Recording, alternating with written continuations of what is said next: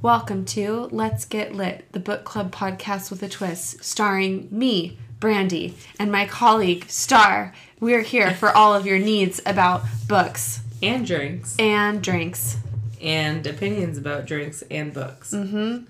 If you want a judgmental podcast about books and said by two people with vocal fray who say like too much, who are very sober, have I got a podcast for you.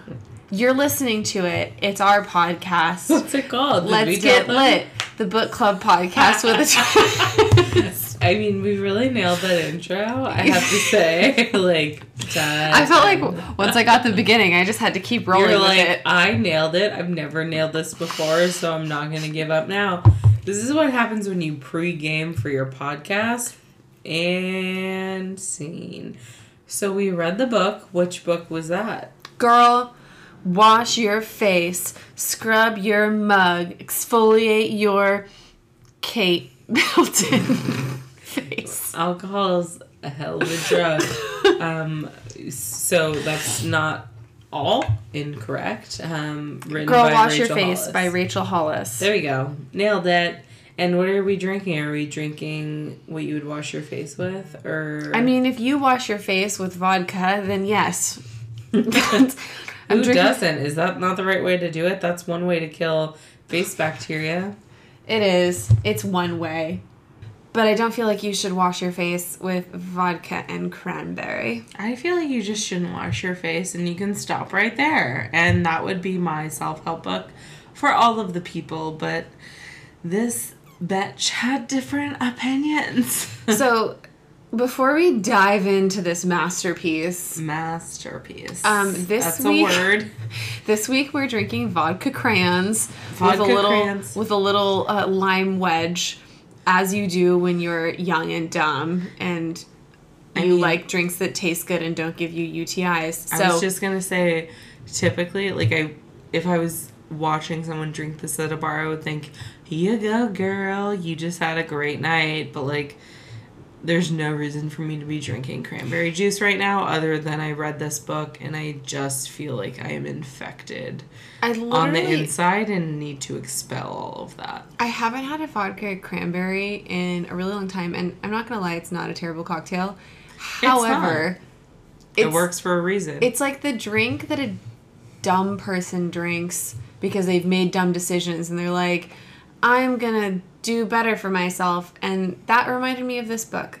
So I thought that that's what we should drink. Yeah, I will say, back in the day when it's oh, you have a UTI and you're not supposed to be drinking alcohol, and you're or a vodka cran, and then you're fine. Or it's a preventative, I feel like I might make bad decisions tonight. Never had a UTI, so you don't know, but vodka cranberries don't do shit for anybody. So take note, I did not say when I had one. I said when you, hypothetical you all. So I have never had a UTI, and I can tell you that's because, no matter how blacked out I am, guys, TMI, I'm just gonna tell it like it is. I've had sex in, weird places where I'm still gonna pee right now, even if it's in front of the person I just had sex with, because I shan't risk a UTI. And that's, really all it takes, is peeing immediately after.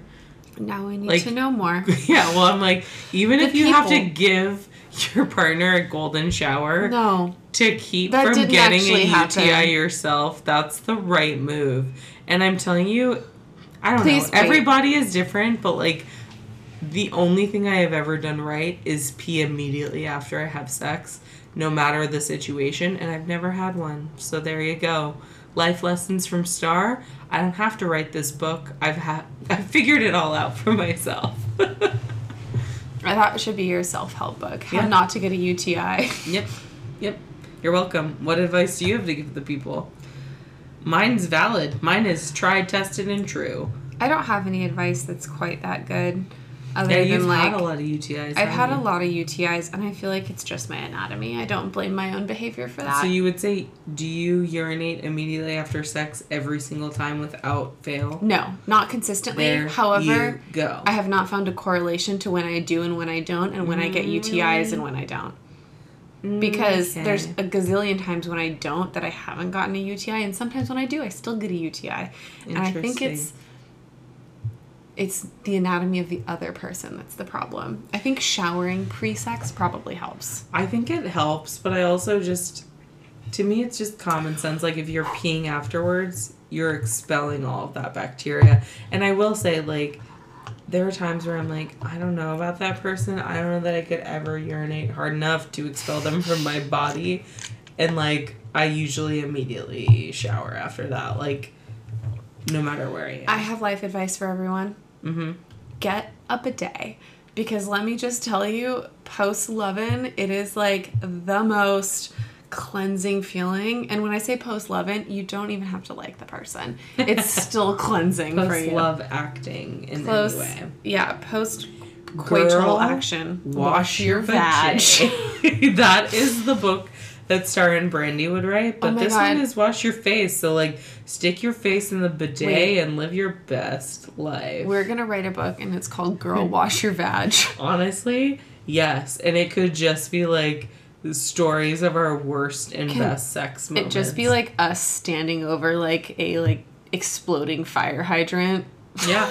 I mean, versus, like, this person is on the cover of this book. If you guys don't have it in front of you, it's just like a leaky fire hydrant that's just kind of like splashing her in the face. And but fire hydrants don't work like that. They blast you in the face. It's like, that's why they say, like, drinking from the fire hose, right? Because you are getting more water than you can handle. An aggressive facial. Like, there's so many other ways to show washing your face. Anyway, obviously I feel like you can tell if you've listened to the podcast so far in this episode, it didn't work for me.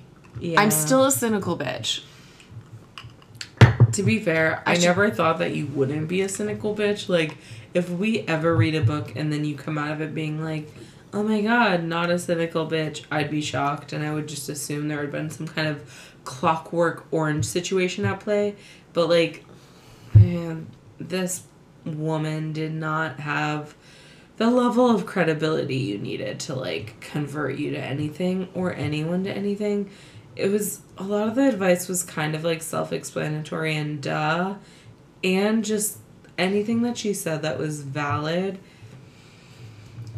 Like, basically this is how I felt about it. There were some things that I just patently disagreed with, and we can get into it. But there were other things that I was like, I feel the same way, and I feel like you're giving good strategies for how to deal with, how one could deal with this.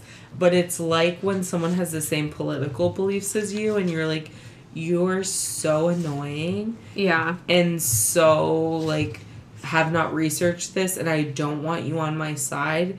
Because, like, the point you're making is valid, but the way that you're making it is so silly that I don't want to be in the same category as you. Yes. That's, like, at the best of times where I was like, yes, what you're saying, yes, how you get there, but, like, your explanation of why is just so not the way I would describe it.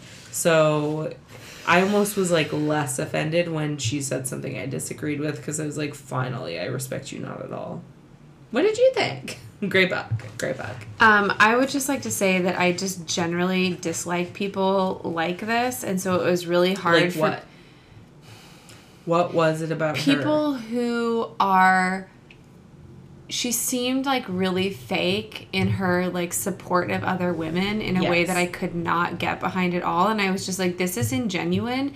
And what this is you playing the role of, like, an acceptable feminist. And it made me really angry. And I think that's probably the nicest way that I can put it. But she didn't acknowledge... So she's a white woman. And she did not acknowledge her, like, privilege as a white woman in any context throughout the entire book. And I found that, like, very upsetting, because I just feel like we've kind of come past a point as a society where you, like, I think it's well and good that everyone should talk about their life and their life challenges and, like, what they've learned and what can make them better and whatnot. But I think a huge part of that is acknowledging any sort of privilege that you have. And there's literally no one that doesn't have any sort of privilege, and you need to look at everything through a certain lens, you know? So I disagree with you, because I think there's 2 points in which she talks about privilege. One of which being a part of the book where she's like, so I acknowledge, like, there's other points of view and I can't possibly relate to them. And therefore, my family joined a church that was, like, multi-ethnic, and, like, we had been going to this church that was, like, very wealthy, and we decided, like, basically we've got to go somewhere where they have a tougher time of things so that our kids can be more diverse. And I shit you not, part of the book, she's like, I have a friend who is gay and black and, like, 3 other things that people say when they're like, I have a black friend, I have a gay friend, I have a this friend, I have a that friend. And proceeds to talk about the fact that she's like, when I say things that are ignorant or ask questions, my friend's like, no, I like that you said that and I'm glad that you asked, because, like, it bothers me more when people just make assumptions and don't question these things. And to some extent, like, sure, you should always ask versus making assumptions, but, like, I just thought that more than anything, I'm like, to say, like, I know I have privilege, but guys, I hang out with other people and I have friends who are this, that, and the other group. It was like, this is more offensive than if you had just not acknowledged it at all. And the other area in which she acknowledges these things is basically to say, like, people try to blame their life circumstance or things like they had a hard life, whatever it is. And she talks about, like, you guys, I had trauma and shit happened to me too. And I don't use it as an excuse, where she basically talks about, like, privilege as not a benefit, but, like, if you are using the lack of privilege as an excuse, that's what's holding you back. And I'm like, sure, there is something to, like, not everyone has an equal shake of things in life, and, like, to expect that everyone's going to be at the same starting line is just not realistic. So you might have to make up for lost time just because life's fucking unfair and it is the way it is. Mm-hmm. But to act as if, like, it's just your attitude, and if you have the right attitude, anything can happen, is such a place of privilege and just so ignorant and stupid. And I was like, I can't with you. And by the way, having had, like, something sad happen in your life doesn't count as fucking trauma. Like, sorry, but who hasn't? Yeah. That's not good enough. I think that's a fair point. She does kind of acknowledge it, but she acknowledges it in a way that's like, I didn't make it an excuse, so you shouldn't either. Yeah, and I mean, also, it's just so typical of white people generally, but it's also this, like, strange breed of white women particularly, where they come in and they're like, it's like this, like, white savior complex where you, like, can't, you feel like you can't acknowledge your own struggles if you acknowledge your own privilege as well. And I think that's completely a false dichotomy. I think that you can have disadvantages and have privileges simultaneously, and, like, the only way to rise above it is to acknowledge, like, your privilege and the places where you've been discriminated against or whatever, like that. And also, she has a whole chapter about adoption that made me want to smash my head against a fucking wall. It was ignorant and so aggravating. And I mean, I guess partly because for a large part of my life, I wanted to adopt children too, and I'm still not against the idea of adopting children, but the more that I've learned about it, the more that I've learned that this is mostly a system that, like, panders to, like, white guilt or, like, the white people's need to feel like they're, like, helping. Mm-hmm. And so they go to these other countries and adopt babies, and they're like, I've saved the baby. And, like, part of the reason they want to go and adopt children from other countries is because they, like she said, feel like, oh, then there won't be any interference from the birth parent. Mm-hmm. And, like, you know, if she didn't say this specifically, but she basically said, like, well, if you're an ocean away, like, how are they even going to find you? Mm-hmm. And I was like, what a horrible thing to say. Like, that's a horrible thing to, like, want to do for your child. That, like, so many people who are adopted, like, they would like to know something about their birth parents, if not to at least have, like, a semblance of a relationship with them. And if you want to adopt a child, that's, like, part of the package. To, like, cut them off from their... Yeah, it's cruel. And especially if you're not only, like, cutting them off from their birth parents, but cutting them off from their culture, from their, like, continent, from, especially, like... when you're not in a position to, like, mirror that, right? Like, that's always something where I feel like, at the end of the day, everyone has different opinions about this, but, like, I feel like a child is better cared for in a loving home than they are in a home where someone looks like them, acts like them, and is coming from the same background. Like, it's more important that someone has the resources they need to survive. However, best case scenario, they also are being raised by someone who is, like, in touch with the background they come from, so that they can raise them in a way that they don't feel like an outsider. Yeah. And so, like, obviously not every parent is going to be able to offer that to a child, but at least to be interested in providing that option to them versus, like, I just want you to be my kid and I don't want you to feel connected to your culture where you came from. It's very fucking selfish. It is selfish. And I mean, I think it's, like, it's less important that, you know, I mean, I think a loving home is like, all you can ask for is, like, a loving home that has the resources to take care of a child, right? Mm-hmm. However, like, children are almost always better off with their birth parents. Like, psychologically, they're better off, even if they're poor. Even if their parents are poor, like, that's better than being raised by rich people who have nothing in common with you. Yeah, but I think, like, the problem is that a lot of times people adopt children and then have, like, it's, like, signed and sealed. Like, you cannot contact your birth parent or the child.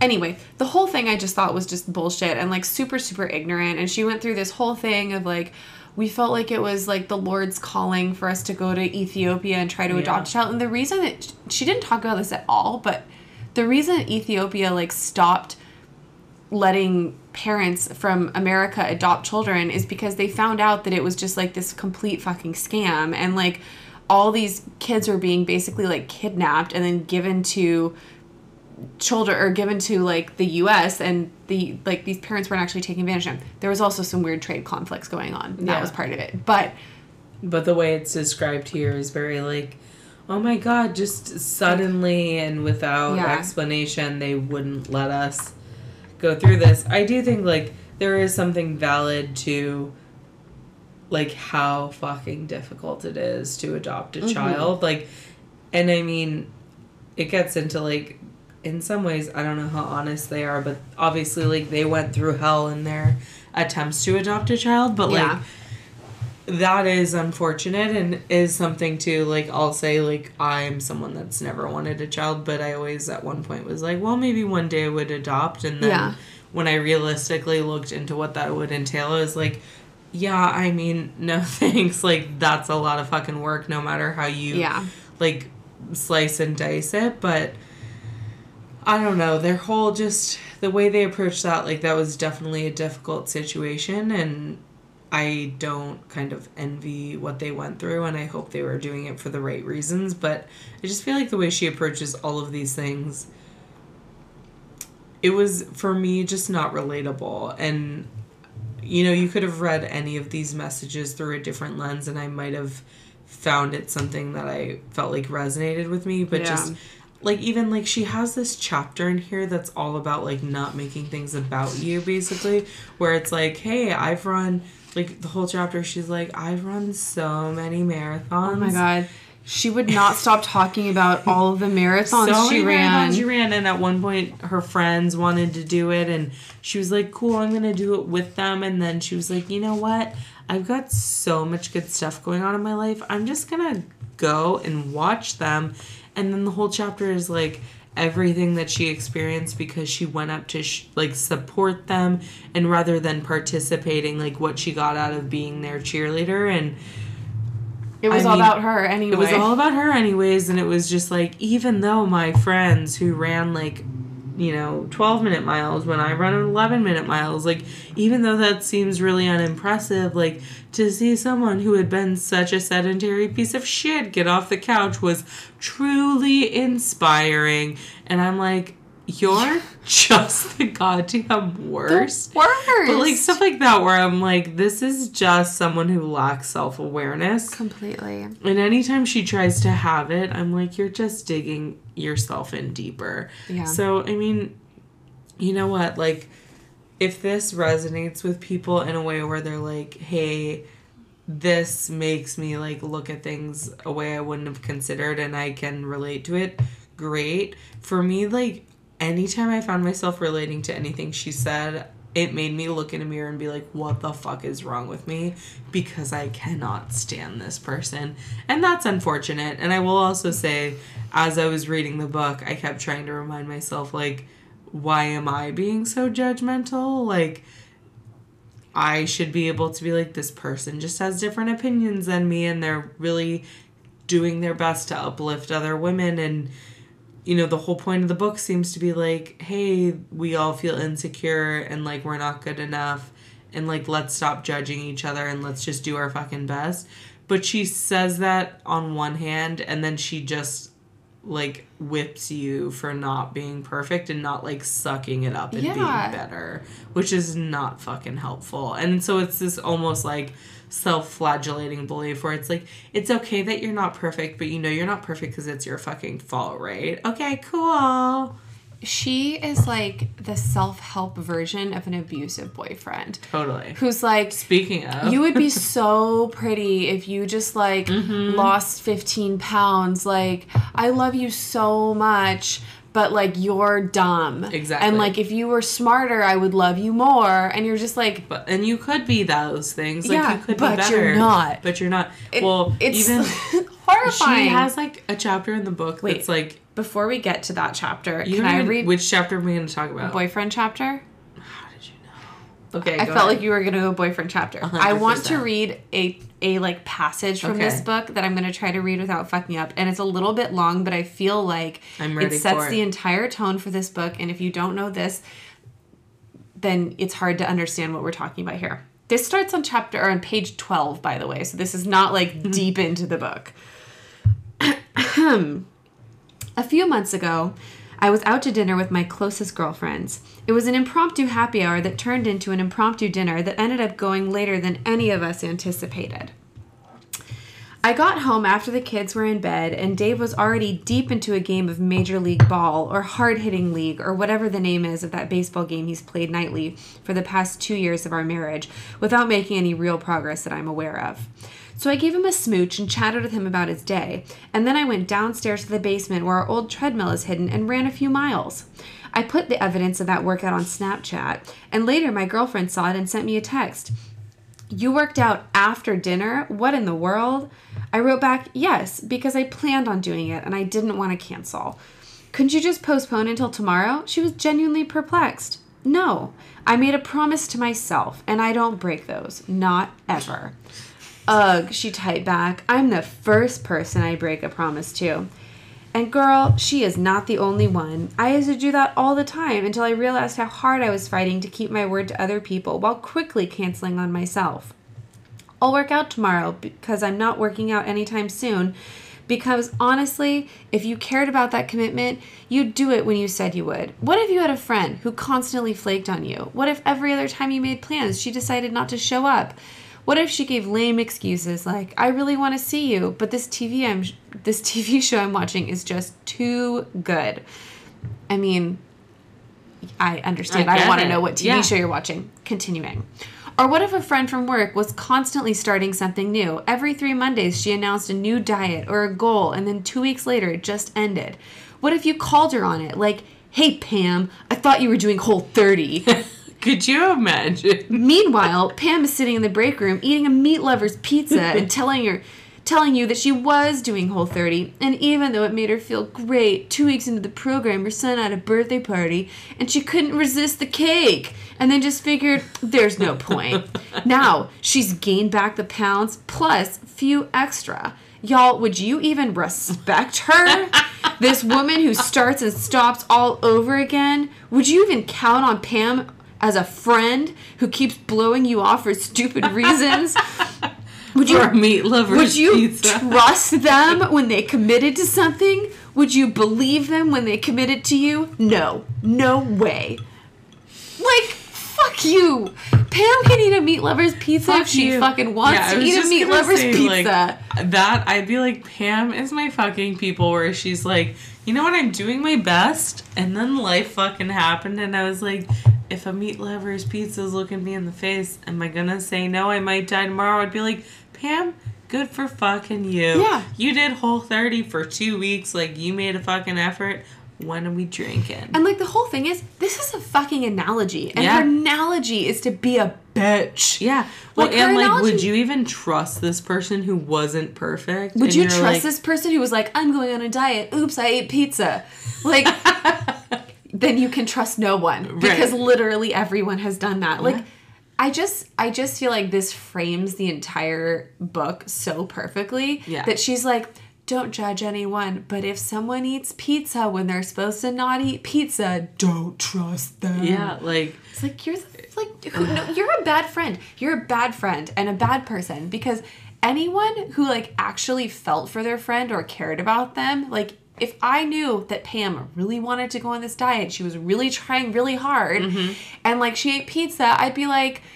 oh, Pam, like, why don't we go out for lunch tomorrow and we can get salads? Yeah. Like, well, but it's something where you're like, there's also just this all or nothing mentality of like, oh my God, Pam fucked it all up and now she can't be trusted. So you could be like, oh, like, Pam's been like really trying hard and like, you can say like fell off the wagon or like slipped up a little bit rather than being like, this person is just an epic failure. Like you said, like, hey, how can I help you get back on the right track in a way that's like, you've been doing great for 2 weeks. Like, I'm so proud pizza, of you. like, you used to eat a Meat Lover's pizza every day, Pam. Like, this is great for you. I know. And as I read this, I would now like to segue into the fact that she only holds women to this standard.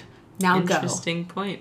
I think that that's totally true. And it's funny because I feel like I really thought going into this it was going to talk a little bit more about how women are expected to have it all and like that's not expected of men, but in actuality it's just like guys being girls, we are so hard on ourselves and like everyone needs to give each other more of a break. And she'll talk about why we should all be less judgmental while judging absolutely everyone, including herself, of like, this is how I used to judge me and this is why I was so wrong and now I do squats and I'm perfect. Yeah. I feel like that's the part of this that I had a really hard time digesting because I'm like, I will fully admit, like, I can be judgy as fuck.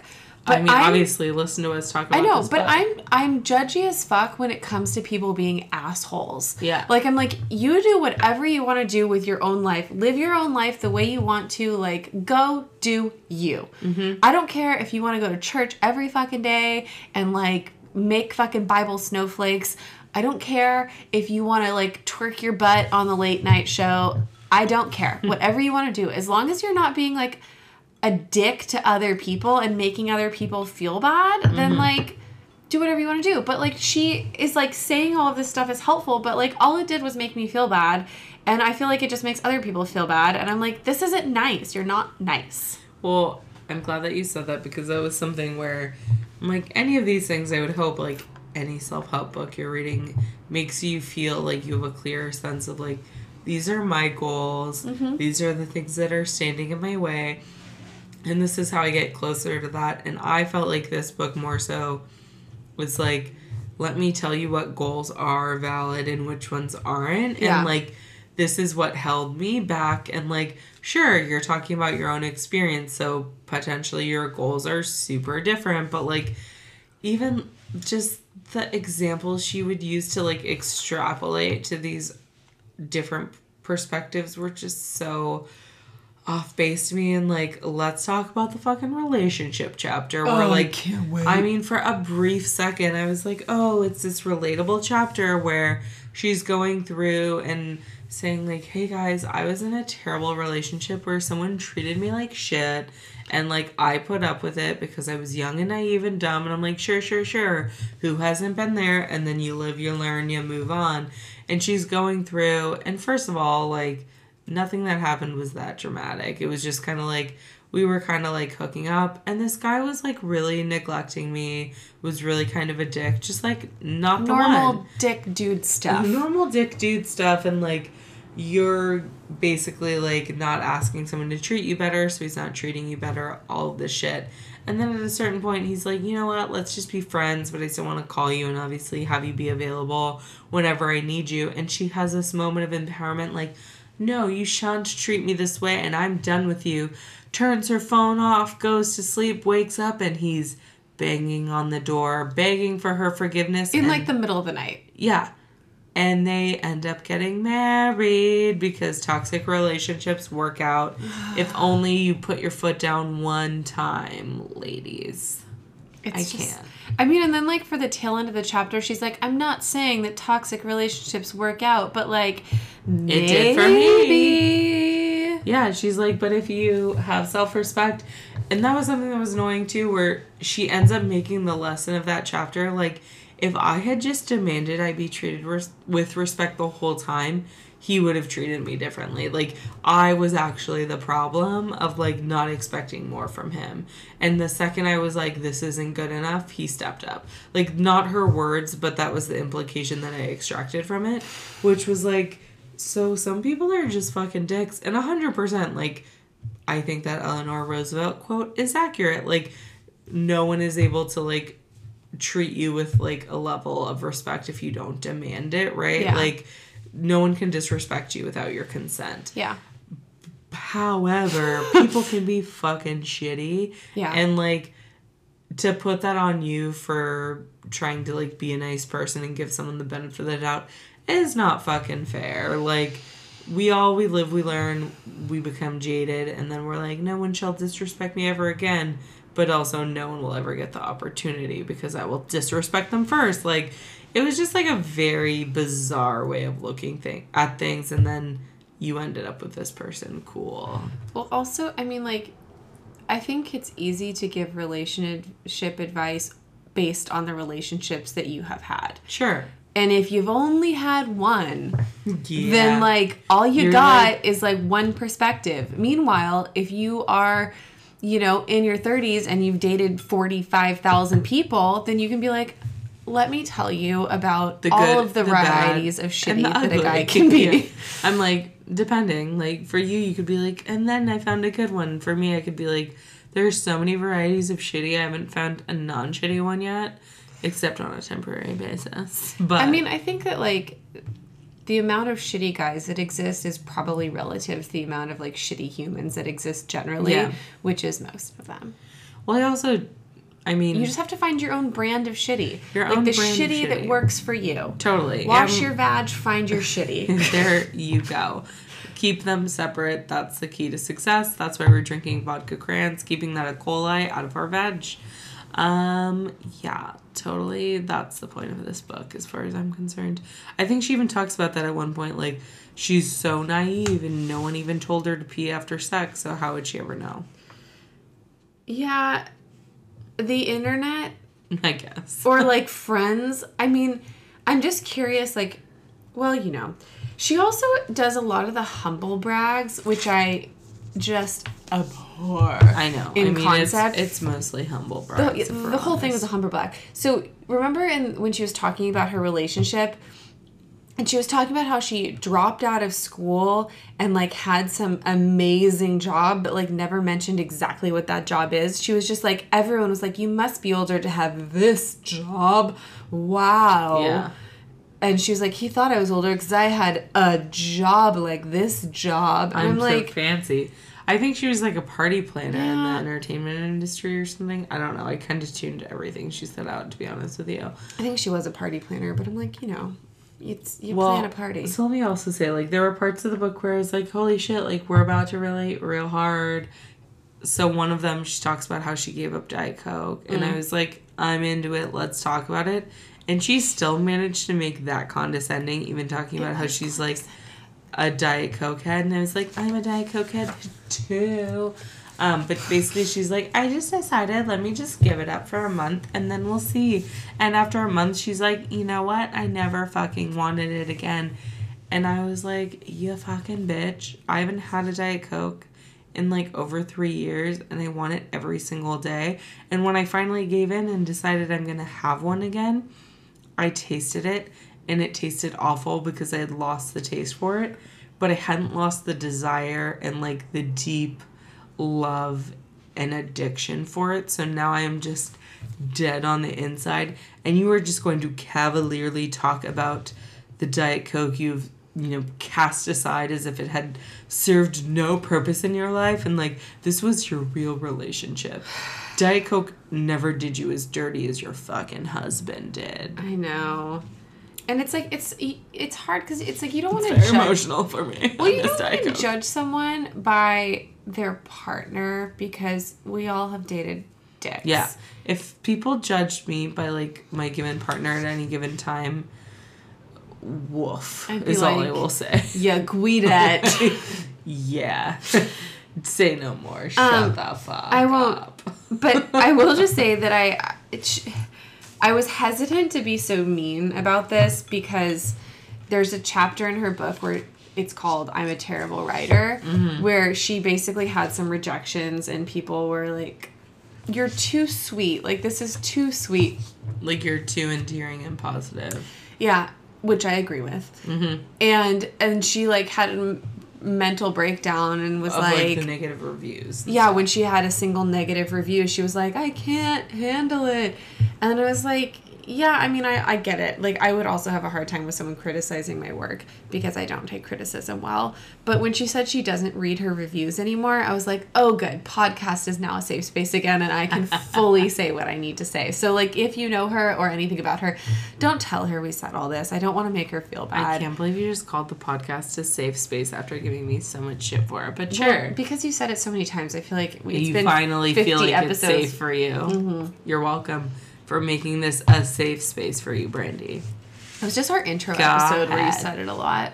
I did, because I felt so safe and secure, and little did I know you were counting the number of times I said it. I will just say, though, that, like, as she got through this book and she started talking about how she became a writer and how she kept getting, like, denied by publishers because she wasn't willing to add sexy scenes to her book.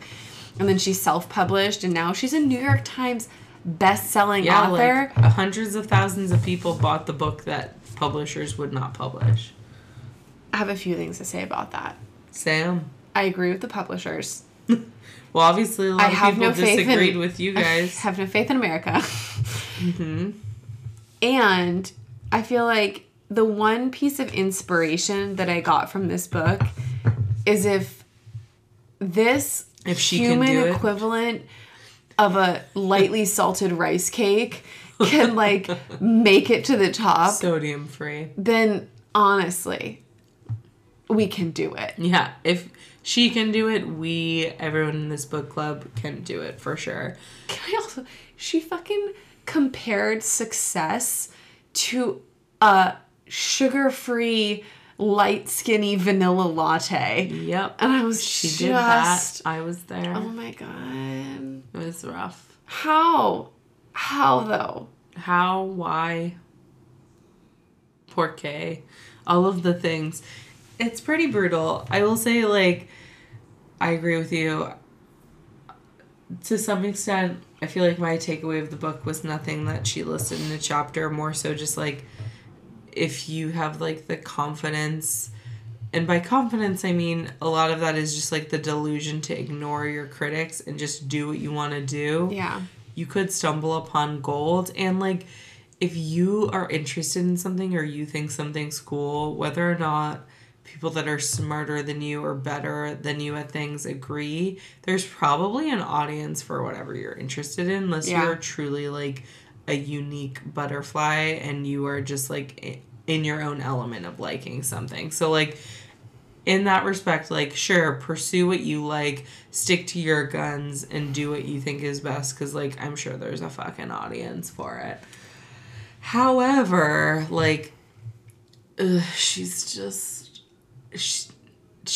not someone that I relate to, and I would love to read, like, all of these different topics that she has. Someone that I felt like had a voice that was more recognizable to me would have been interesting to read it from that perspective.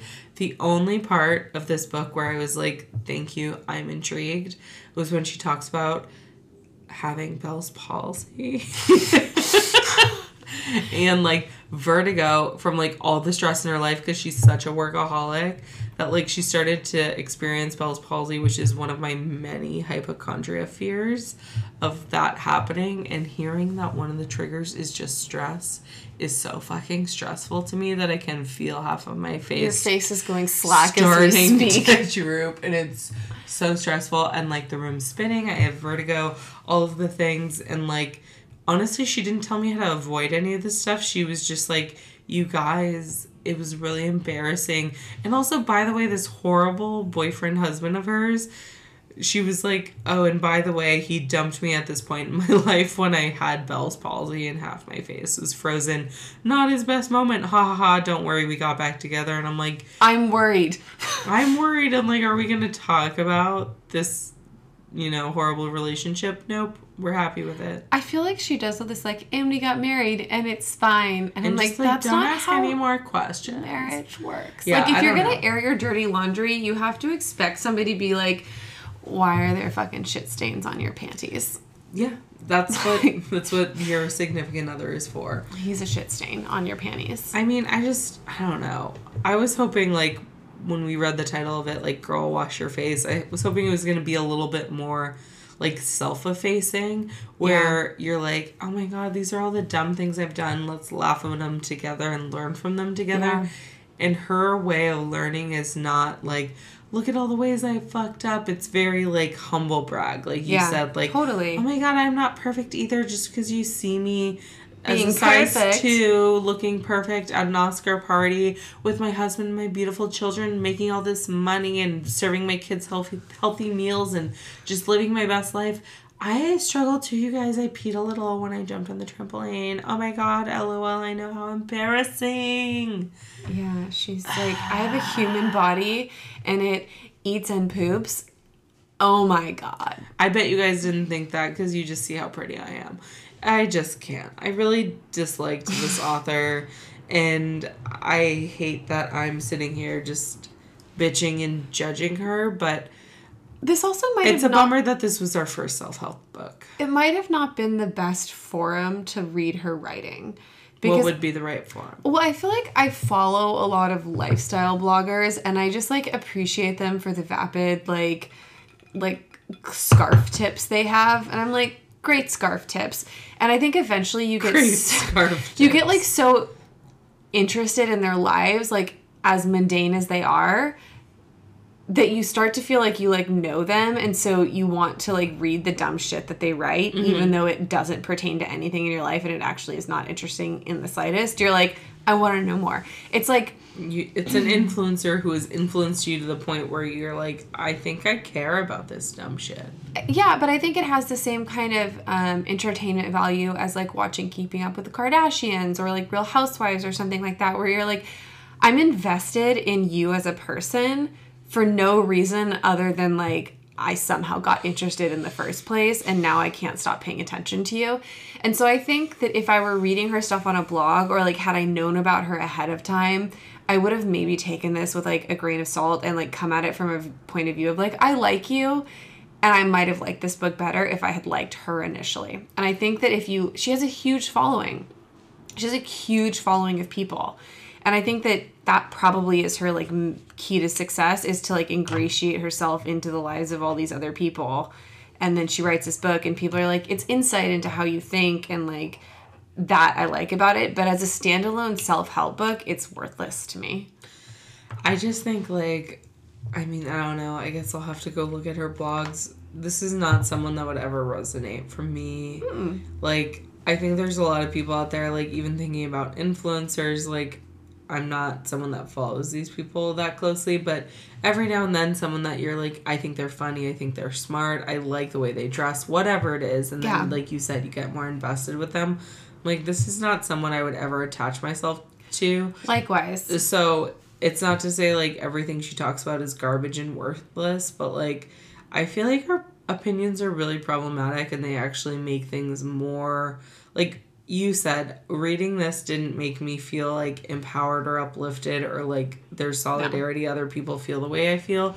It was like, a lot of people feel this way, and it's because you're fat, lazy losers who don't want to be happy with your life, and you should probably have not had sex before you got married. Yeah, go find a husband. I didn't either, but I lucked out, and he came back and married me. So like, I've still only had sex with the same guy. You guys are whores. That was my takeaway from the book. Yeah, I mean, I think that it was self-aggrandizing, and it was also really paternalistic. Mm-hmm. And I think that she was probably trying to like make a case for her own morality, and the way that she was doing that, and like account for what she considers her mistakes. Yeah, by being like, but now I am this perfect person, but also I'm so relatable, you guys. I'm just like you. I pee a little when I hang with my kids. I think there's an audience for this, though. I think that there's probably a lot of people who they view the world in a way that's really different than the way that I view the world, but I don't envy them. Yeah. I don't want to live in... Like, I feel like this book would have resonated with me at, like, 16 or 17 years old, where I was like, what's life? You know? What's love got to do with it? I think if you come at this from a point of naivety and you don't actually know anything about how the world works, then you're probably like, what an interesting point of view from the person who's experienced so little of the world, but like you seem so wise in comparison to me, mm-hmm. into that. Sure. But like if you've ever actually put yourself out there or made like egregious mistakes, it's really hard to relate to this, because you're like, oh really? Like you didn't want to have sex because you were not enjoying it, and you were like, I don't want to do this anymore. And then suddenly you're like, I would like to enjoy sex, and now I enjoy sex. I'm like, cool, great story. Yeah. I'm like, excellent work. Well, I'm like, I feel like the ultimate question, what is your rating of this book? Like out of 10. 2 or a 3.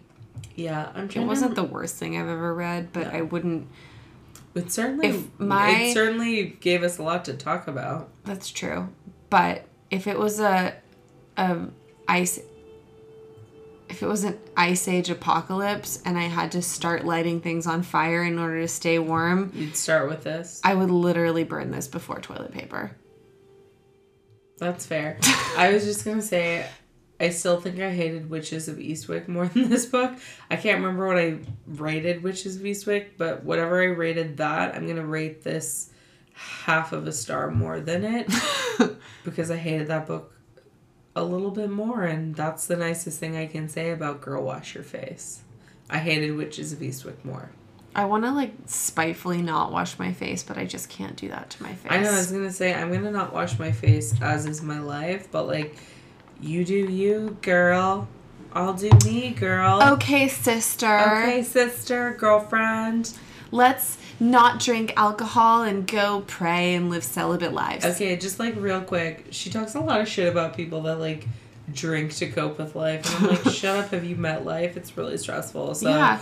That is the first piece of advice I choose to ignore, and cheers to that. Cheers. Cheers to that.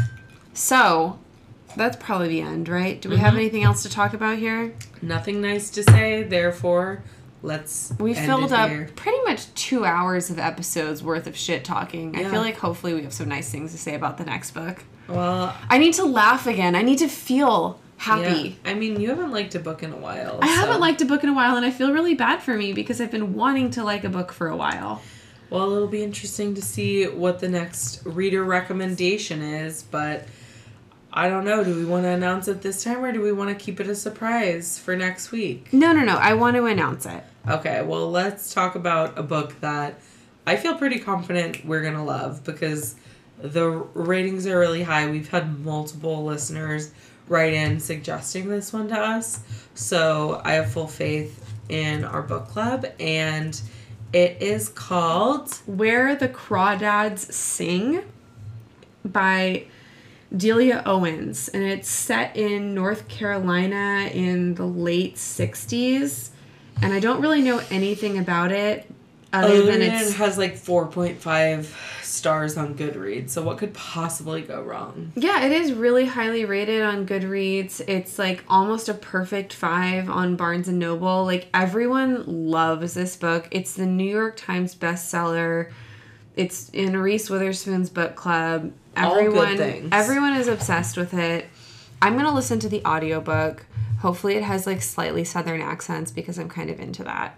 Fair enough. Well, I'm excited. I feel like this has been on my to-read list for a while, and I'm expecting good things, and I think it'll be better. Also, I'm excited to pair it with a southern drink, and I can't put my finger on what it is. I have a lot of suggestions, but we can talk about it offline, and you guys will be surprised next week. All right, next week, get ready to get lit. We're not going to try to self-help you. We're just going to get into the books. Yeah, we're just going to drink and talk about crawdads, y'all. All right, see you guys next week. Hear you guys next week. Hear you guys next week. Listen you guys next week. Word.